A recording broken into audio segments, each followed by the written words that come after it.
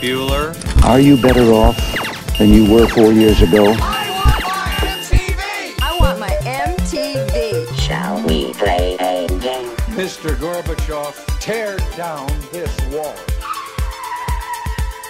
Come back with me to the 1980s and the roller coaster ride that was my high school experience. I lived a John Hughes life, and some of the celebrity vocal talent I've assembled to take you on this journey helped to give us all that 80s good time vibe. The names have been changed to protect the not so innocent.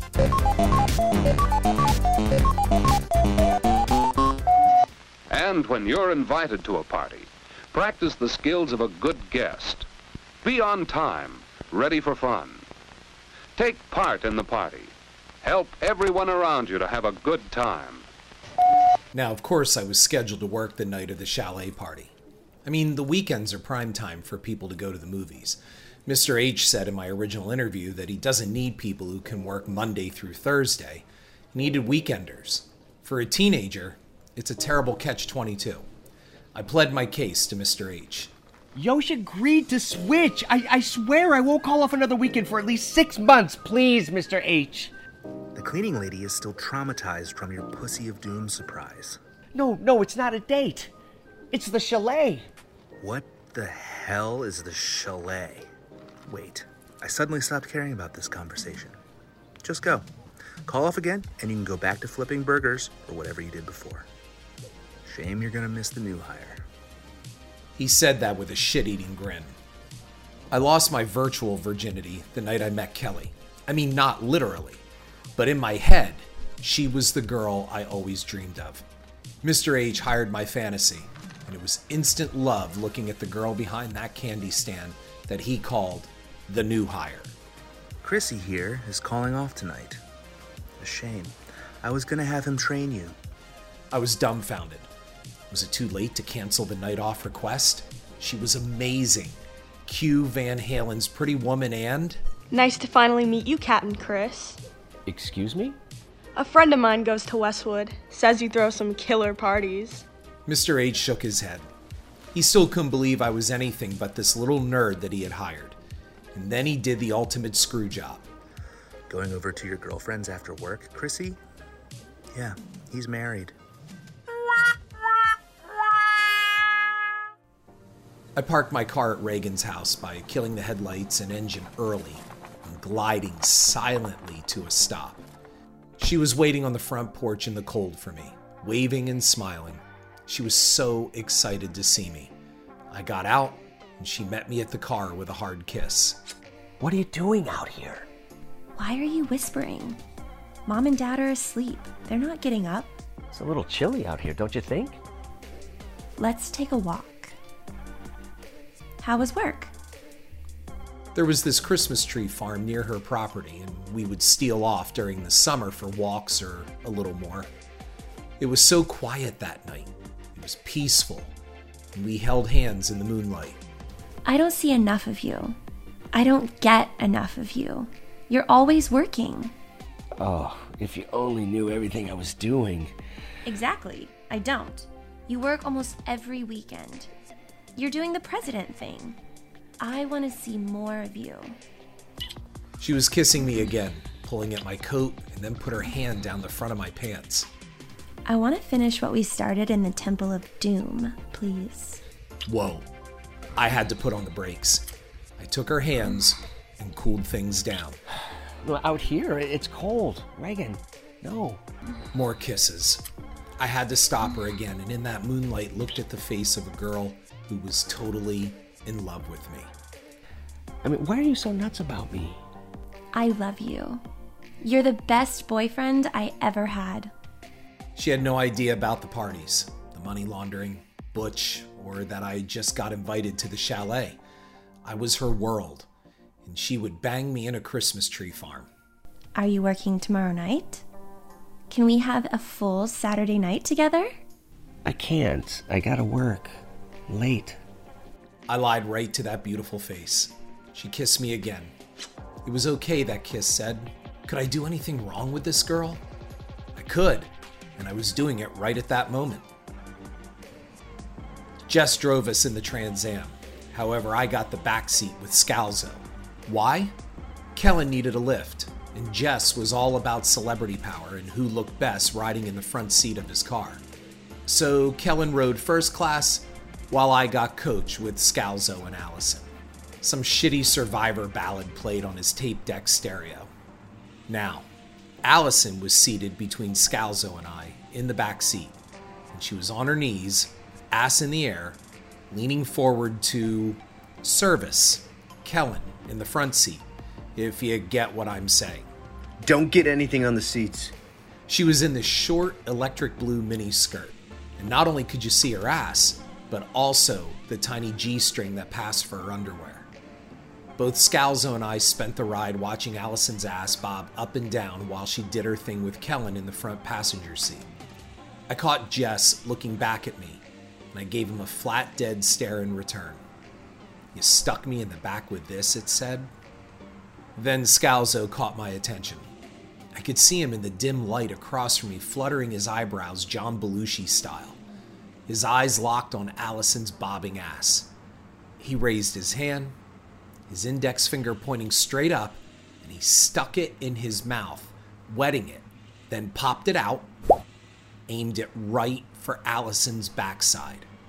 Now I watched in horror and a little awe as that finger moved within a half an inch of Allison, and then we hit a pothole or something, and the jolt thrust Allison backwards, and pop!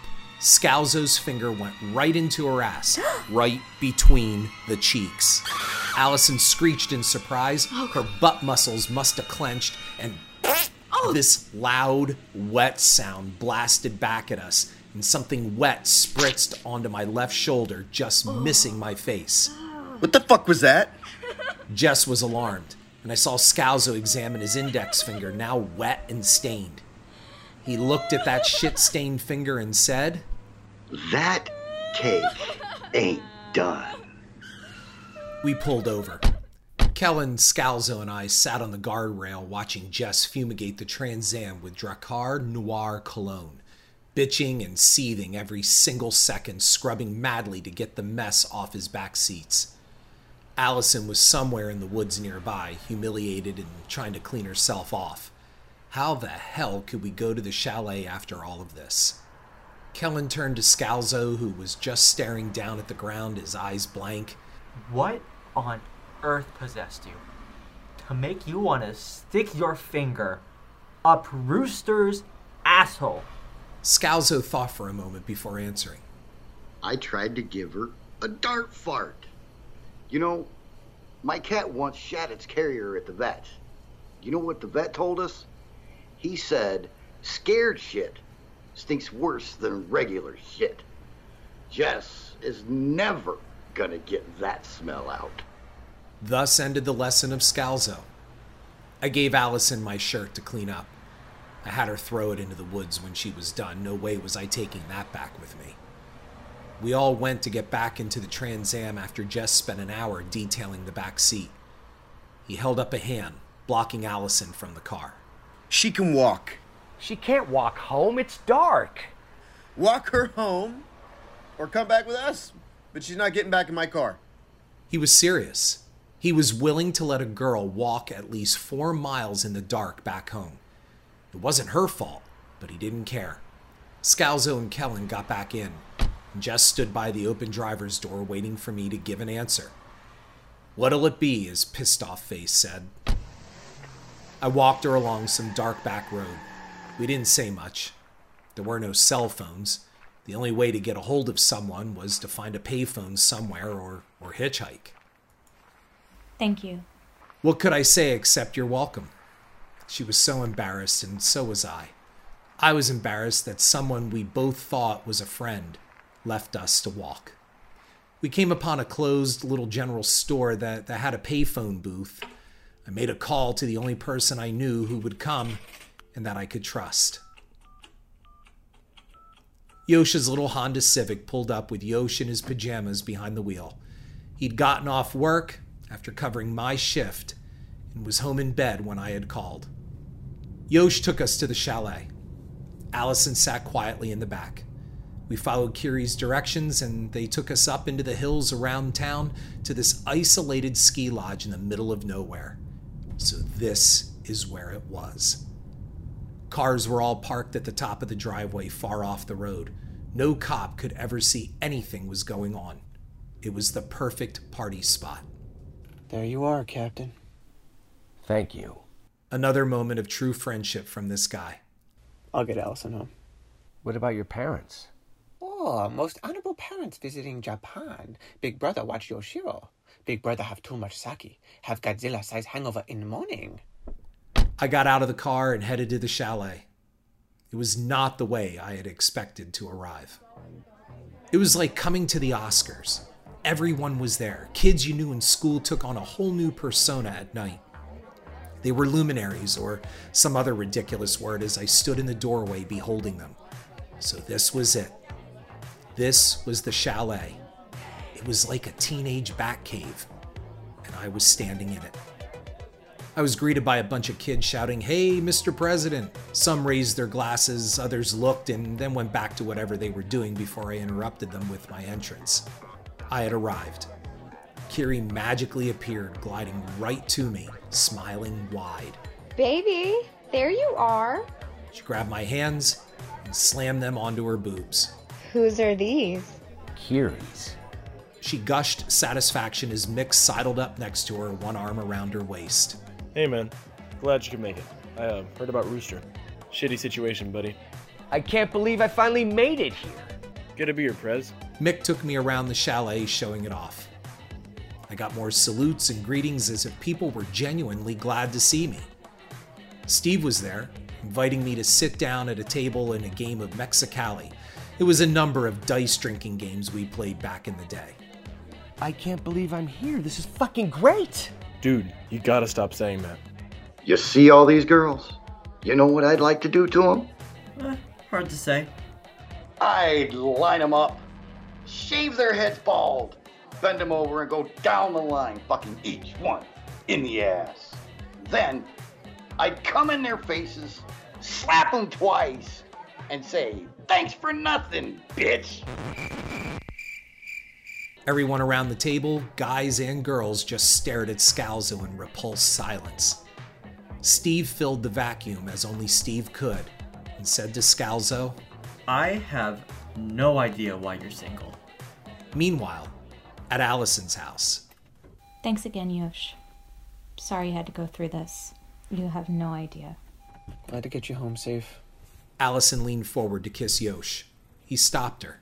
No, you don't have to do that. I know. No, you don't know me. Friends help each other.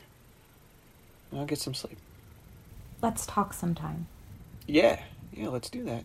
That'd be cool. She got out of the car as Yosh made sure she got inside her house safely. Jess was at the chalet. He was shooting pool downstairs when I came down the steps. He looked up. Glad you made it, Cappy. No thanks to you, buttface. Sorry, man. It's a $15,000 car and shit stains weren't on the menu. Jess reached out and genuinely hugged me, and then went back to pool, and for some reason that made everything okay. Kellen held court outside in the hot tub with Becca and a few other half-naked guys and girls. Becca was a public menace in a wet t-shirt and bikini underneath. Chrissy, baby! Money's locked upstairs. We did good. Becca was about the only one, aside from Kiri, that I didn't care if they called me Chrissy. I made my way back upstairs, and an hour later, I was quite buzzed after drinking with Steve. No, I can't even believe I'm here right now. Are you kidding me? I never thought I would get an invitation to a chalet party ever. It's not that big a deal. We're all glad you're here, man. Say what now? What did he just say? They were glad I was there? A lot of us see what you're trying to do, man, and, well, between you and me, I'm not sure our class deserves it. People see how much you love us. Oh my God, I do. I am so damn proud of this class. We'll help in whatever you need, man. We got plenty of athletic clubs to make donations. I learned something in Uncle Mo's class. We shook hands. Look, let me tell you something, okay? First of all, I hated ninth grade.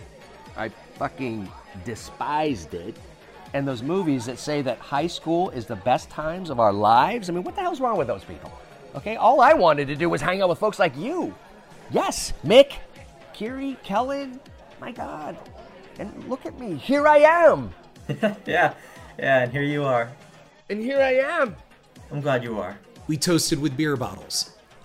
Then Spandau Ballet's True came on the stereo from somewhere in the house. Hey, you alright? I composed myself. To Tony. To Tony. She's the reason I'm here. Hey, then drink another for her. The night eventually wound down, and I ended up in a room with Mick, Steve, Kellen, Jess, Scalzo, and a few others. Craig was, again, dutifully passed out, markers scrawled all over his face and bare chest. Dude, that was so awesome when Rooster crowded out your house with your aunt upstairs. Yeah, that was a riot, Dallas. I was drunk, but sober enough to know their talk about Allison was pretty shitty and misogynistic. Kellen looked at me and pointed with his beer bottle as if it were a pipe and he was giving some kind of academic lecture. Listen, Chris. You haven't even had it until you've done it with the Rooster. Leave on time and courteously, too, thanking your host sincerely for the good time you've had. All these things help to make a good party. A party that's fun for all. I slept off the booze and drove home that morning just before dawn. I got through the house and back to my room. I turned on my bedroom light and found a note from my mom taped to the base of my cordless phone that I got last Christmas. The note read, "Reagan called 3 times. She hopes you got home okay and had a good night at work. P.S. Don't be an ass and stop lying to her. Mom." That Monday, Mr. Parna walked into his room, mug in hand, and froze. Oh my God. His entire classroom was empty. No desks, no teacher's desk, no phone, no chalk, no erasers, no books. The bookshelves were 100% empty. And scrawled on the board were 4 words. The Phantom was here. I'll get you, Phantom. I swear.